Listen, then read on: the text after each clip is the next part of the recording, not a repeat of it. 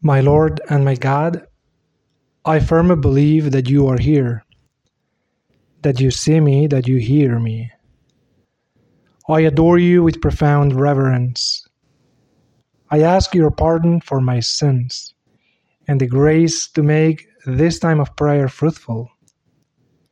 My Immaculate Mother, Saint Joseph, my Father and Lord, my guardian angel, intercede for me. In the Gospel of today's Mass, we read something about Jesus and his interaction with a human being. And maybe because of the distance of centuries, we put the Gospel in a box, maybe the box of legends or nice stories that have nothing to do with us. But this is not true. The beauty of the Gospel is precisely that, applies to you today, to me. Right now, Jesus is passing by and talking to us. And that's why the Gospel is alive.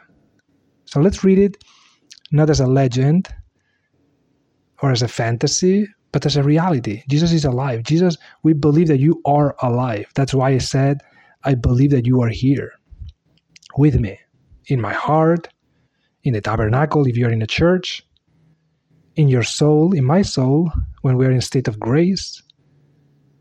So let's listen to what Jesus has to say today, to you, to me, putting ourselves inside the scene of the gospel. And it says that Jesus went out again besides the sea, and all the crowd gathered about him. People liked you. You were not just a doctor. You were not just an inspiring guy. You were giving answers to thirsty people of truth, of beauty. And today, Jesus, same happens to me. I'm thirsty. And then he taught them with patience, with great examples, with your life, with your smile. And as he passed by, he saw Levi, the son of Alphaeus, sitting at the tax office. Jesus passing by, meeting people at their work, at their jobs, where people were working. Jesus made himself present, which has a huge message, which means that the God is aware, and not only aware, he really cares. He comes to you right now. I don't know if you're in college or you're a young professional or not so young. It doesn't really matter. Jesus is coming to your office, to your desk, to your car, to your kitchen, whatever it is, to your life. In the gospel, we see how Jesus comes to the boat of Peter, to his own boat, to his own life, right? And the same happens to you if you want to, if you open the door. And now I have a complaint. I gotta say that the gospel sometimes is a little bit too brief, but it has enough. Because the gospel says that Jesus went to this tax office. There was a person working there, Levi. And this is when it comes to very brief kind of statement. Jesus said to him, "Follow me." And then he rose and followed him, leaving everything behind. And what about you? What about me? Do you listen to Jesus? Do I listen to him? Of course, I bet you that Levi and Jesus met before that encounter, probably at the synagogue, or maybe Levi went for dinner with him or met him at some place before that. And there was an ongoing conversation about the meaning of life, about the purpose of his existence. And Jesus probably opened to him horizons of a deep meaning, direction, a drive. And then Levi was listening to Jesus. And that morning, after maybe some conversations, our Lord told him, "Why don't you follow me?" In every vocation, I like to say that there's a cocktail, like a cocktail that we do for drinks. There's a cocktail between two ingredients, two basic ingredients. One of them is the calling, and the other side, or the other component of the cocktail, is your freedom. A vocation is not an Amazon package that falls from the sky, and then like a surprise that you open, and then you gotta adapt to it completely, like something strange or something that has nothing to do with you, like a plan that God has eternally designed for you, and you just need to open up and adapt and just figure it out, like something strange or random. Vocation is a combination between your freedom and the grace of God, my freedom and your invitation. And that's the beauty of every vocation, because Jesus says, follow me if you want to. And then he listens, and then he arose and followed him. And look at the gospel is really a piece of beautiful art, a real story, because you can see how then Levi, with initiative, follows Jesus, not like a zombie or like a robot, because he invited him over for dinner. Right? That makes sense. If you follow me, you spend our lives together forever. I want you, Jesus, to come to my life. My vocation is not only following you, but bringing you to my life. It's both sides, right? So Levi invited Jesus over for dinner. Can you imagine such a thing? Jesus Christ coming for dinner. That'd be so great. I watched the other day another episode of this TV show. I really like it. If you don't like it, it's okay. It's not the gospel, but it's based on the gospel, The Chosen.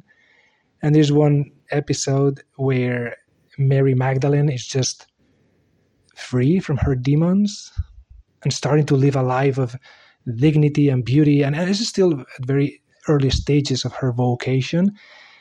And then she gathers with some friends to celebrate the Passover, like any other Jewish woman. And there are a few of them. She's not very popular because she has this reputation of being a big sinner, 7 demons, right? So she has a very small party. Like we see in our lives that sometimes we're not popular. And then she has like 3-4 friends coming over for dinner, for the Passover. And they're preparing it very nicely, very humbly, and it's beautiful. And then the door, someone knocks at the door, knock, knock. And then she goes there, like, because surprise, who's the last person coming here? And then she opens the door, and it's Jesus.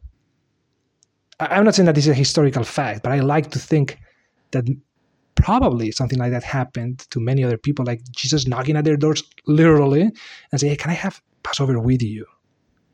And then Mary Magdalene in that scene is kind of shocked and very happy and surprised and overwhelmed, having Jesus for the Passover. And she doesn't even know that he is the Messiah, that the Lamb is his future sacrifice on the cross and the Eucharist. But it is so beautiful to see Jesus coming to her. And the same here, like Levi saying, if I want to spend the rest of my life with you, why don't you come to my life, Jesus? And then look at what happened, because it's very interesting. Many tax collectors, obviously, and sinners were sitting with Jesus and his disciples. Matthew, Levi, or Matthew is the same name, co-workers, and they were friends. And then he wanted to bring Jesus to them, and then they were together. Some of them atheists. We would say nowadays maybe liberals or whatever, right? And then the scribes of the Pharisees, when they saw that he was sitting with them, with sinners and tax collectors, said to his disciples, why does he eat with tax collectors and sinners? And then Jesus heard that. And then he said, those who are well have no need of a physician, but those who are sick do need a physician. I came precisely not to call the righteous, but sinners. And I don't know what was the conversation that night at the house of Levi, but I'm sure that they were not talking all the time about the temple or the Torah.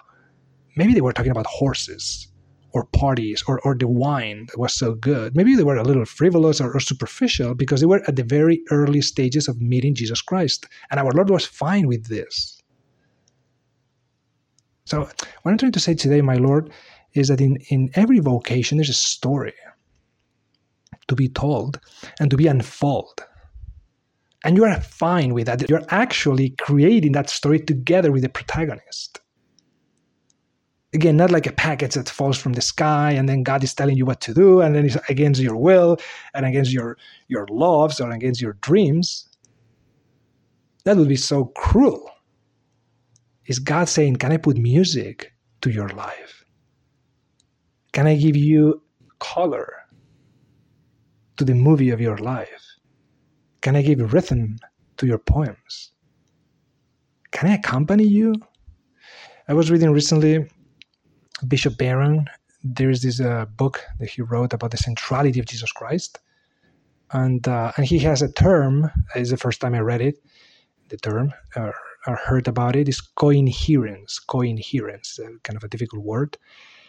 But basically what he's saying is that in changing the world, in redeeming the world, in coming into our time and in his humanity, Jesus Christ and God, the Father and the Holy Spirit, did something really spectacular, really beautiful, which is coinherence. Coinherence means that they permeated human realities without destroying them, meaning they intervened, they touched history to redeem it, to bring it to another level, but at the same time respecting the normal course of humanity, like the normal pace, the normal rhythms of humanity. Otherwise, it would be unnatural. What about your vocation? Do you understand that God wants to make you better? He's calling you, respecting me.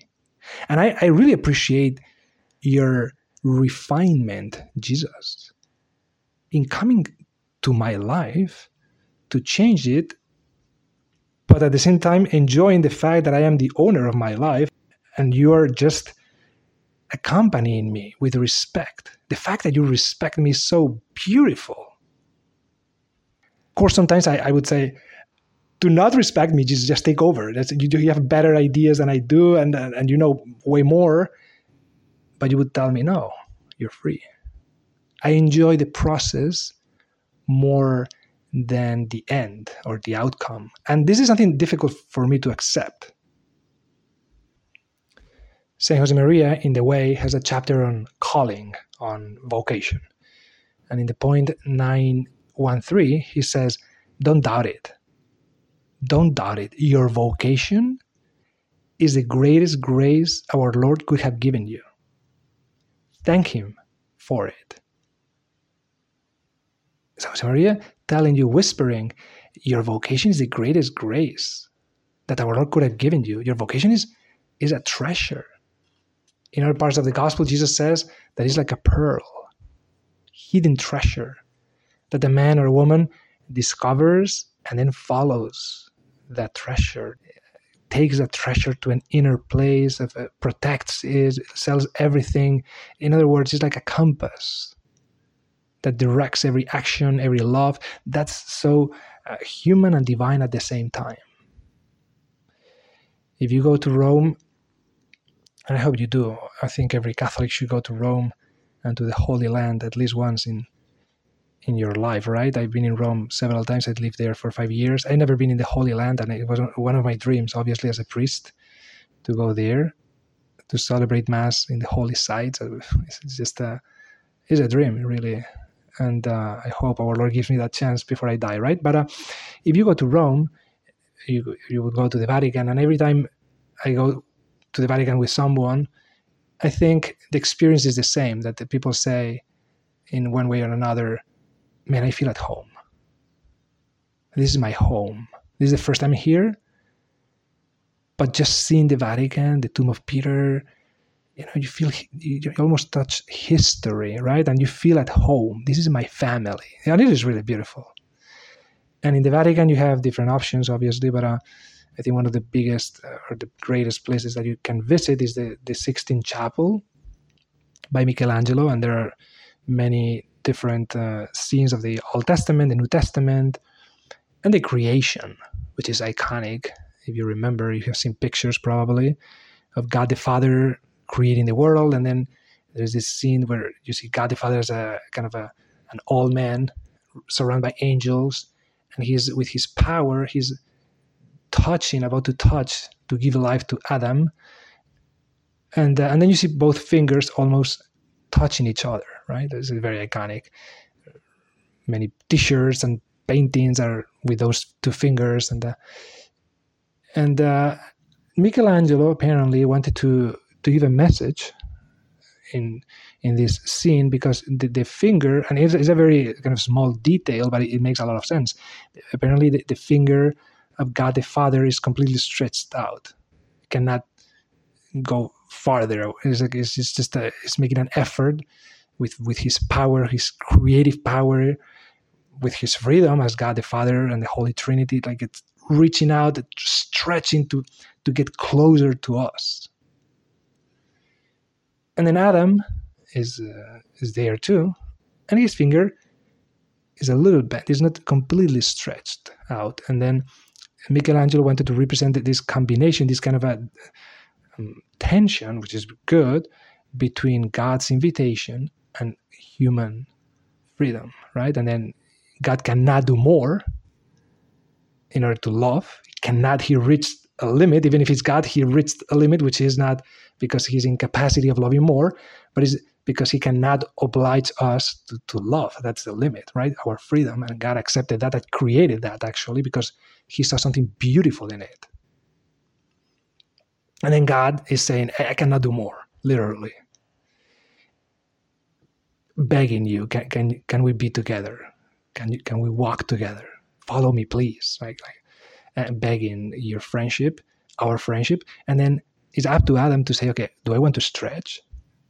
I'm so close. I'm completely dependent on God. I ontologically linked to him or whatever. But at the end is my option, is my choice. Do I want to stretch a little bit more and then touch God in my life? Allow him to enter. So that's a question for today. Jesus, my Lord, God the Father, Holy Spirit, I want you to know that I don't have any restriction for you. I want you to know I want to give you my entire heart, my mind, my past life, my present life, my future. Everything is yours. I want to give you the keys of my soul. I want to give you complete access to my heart, entirely for you. I don't want to be separate from you even a millimeter. I don't want anything to block or to blur my connection with you. I want to listen to everything you have to say. And in my freedom, I want to tell you that I want just to give my entire life to you, to follow you as close as I can. I want to replicate your effort. And with complete freedom, I want to give myself to you. Like Matthew that morning, or St. Peter, or the Blessed Virgin Mary, St. Josemaria, all the saints were invited. And all the saints, through the journey of their vocation, in one way or another, at some point, surrendered. And they said, for sure, I'm yours. Recently, I was on a plane, and sometimes in the planes I watch movies because they entertain you and they make the trip a little shorter. So I watched this movie by the name Yesterday, which is a comedy, but it has some depth. Yeah, it's deep. Kind of has some depth. It's called Yesterday, and it's about a guy that is a musician, and he's not a mediocre, but he's good. He likes music. He likes the Beatles, and then he plays guitar in pops, in little concerts, and he's not successful. He's trying to make his life out of music, but he has another jobs and struggling financially. He likes music, and anyway. And at some point, there's this, it's a science fiction thing. There's this kind of a weird phenomenon on the Earth, like a blackout in electricity and whatever, some cosmic problem. And then suddenly the whole world is in darkness for 12 seconds, I think. And then the whole world comes back to normal after 12 seconds. And then some memories are lost for some people. Among them, suddenly, after these 12 seconds, and again, it's a science fiction movie, nobody knows anything about the Beatles. They didn't exist, period. But the protagonist, this mediocre musician, is the only one in the world that knows all their songs. And he knows them, and he knows how to play them, but nobody else, there is no trace from the Beatles in history. So he goes to Google, and there's nothing. He asks friends or the musicians, the Beatles, what's that? And then the whole movie is hilarious because he becomes very famous. He starts playing the normal songs of the Beatles, And the people are saying, "Wow, this is crazy! This is a new order of music. This is really awesome!"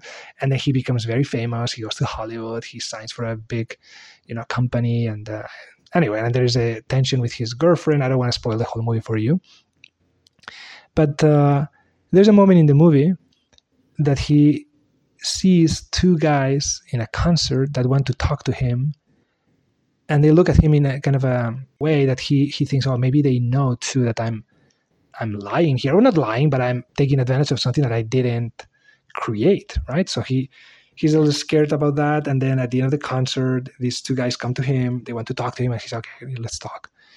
And then they say in the movie, hey, you are using the music of the Beatles, right? Like the group that nobody else. And yeah. And then he says, are you gonna denounce me? Are you gonna? And they say, no. We're here to tell you that we're so happy that you're playing that, because we're the three people in the whole world that remembers them or knows about them. And we're so happy that you brought those songs back. So we're actually telling you thank you for bringing the Beatles back, right? And the movie continues. But for a while I was thinking that our vocation, in a way, makes us aware of something very, very special. That is the existence of God. And that goes to a personal level. And the discovery of that, maybe because we have been raised Catholics, or we have been always surrounded by other Catholic people, maybe we're used to it. But it's something really special. So when you read the gospel, when I read the gospel, we're opening up a book that is eternal. And the joy of remembering that, like these guys hey, you brought us back the songs that were very important in music, in history of music, whatever. So imagine with the gospel, we're bringing back the life of Jesus, and you, my Lord, you are alive. This is not a joke. This is a reality, and you're respecting me, and you're enjoying my life, and I want to be aware of this. And to open up my heart to you today, because you're the same Jesus that existed in the gospel and walked through the Holy Land and performed all those miracles and said all those parables and died on the cross. You're alive. And you're alive for me, for the world in general, for human beings. No, you're for me personally. And if I were the only guy in the world that remembered that, I would be thrilled and moved to explain to the whole human history, there was this Savior that came, and it's God that entered into history, and I look at what he did. And if I were the only one remembering the gospel, I would write it down and bring it to the rest of the world and restart the church, right? Like this guy with the Beatles. Like, I have something really important to tell the world. So what about if we start with ourselves and in our prayer? In my prayer, to reflect on that, I have something really beautiful. What St. Josemaria says is the greatest treasure. And maybe, my Lord, sometimes I get confused, again, because I think that my vocation is a tension between my freedom and your dreams, and then they're not the same, they're not on the same page. You go against me. You're kind of limiting my possibilities. And this is so absurd. Can you imagine calling God the dreamer, the killer of dreams, or the dreams killer? Or it's absurd. If there's someone that dreams big, if there's someone that has creative power, if there's someone that has the possibility and the capacity of doing beautiful things, that has created beauty, it's God. And that applies not only to the landscapes that you see in Google, with the pristine water and the mountains, or the weird animals with different colors. Oh, that's beautiful. That's it. No, the principle, the most important beauty is your relationship with him. That's the treasure that we should rediscover every single day. I discovered recently this prayer by Bishop Oscar Romero. It's in a way about vocation. It's a little long, so you will forgive me if I read it because it's kind of long. But I think he says so many things that help us today to understand ourselves and our role in history. He says, it helps now and then to step back and to take a long view. The kingdom of God is not only beyond our efforts, it is even beyond our vision. We accomplish in our lifetime only a tiny fraction of the magnificent enterprise that is God's work. Nothing we do is complete, which is a way of saying that the kingdom always lies beyond us. No statement says all that we could say. No prayer fully expresses our faith. No confession brings perfection. No pastoral visit brings wholeness. No program accomplishes the church's mission. No set of goals and objectives includes everything. This is what we're about. We plant the seeds that one day will grow.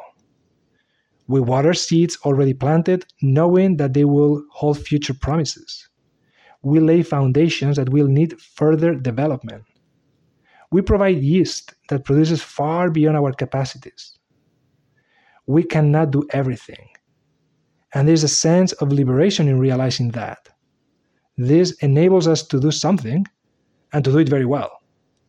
It might be incomplete, but it is a beginning, a step along the way, an opportunity for the Lord's grace to enter and to do the rest. We may never see the end results, but that is the difference between the master builder and the worker. We are workers, not master builders, ministers, not messiahs. We are prophets of a future, not our own. How beautiful this is, to think that my vocation goes beyond me. That of course there is my freedom, my cooperation, but at the same time, it goes beyond. It is more beautiful than myself, thank God, right?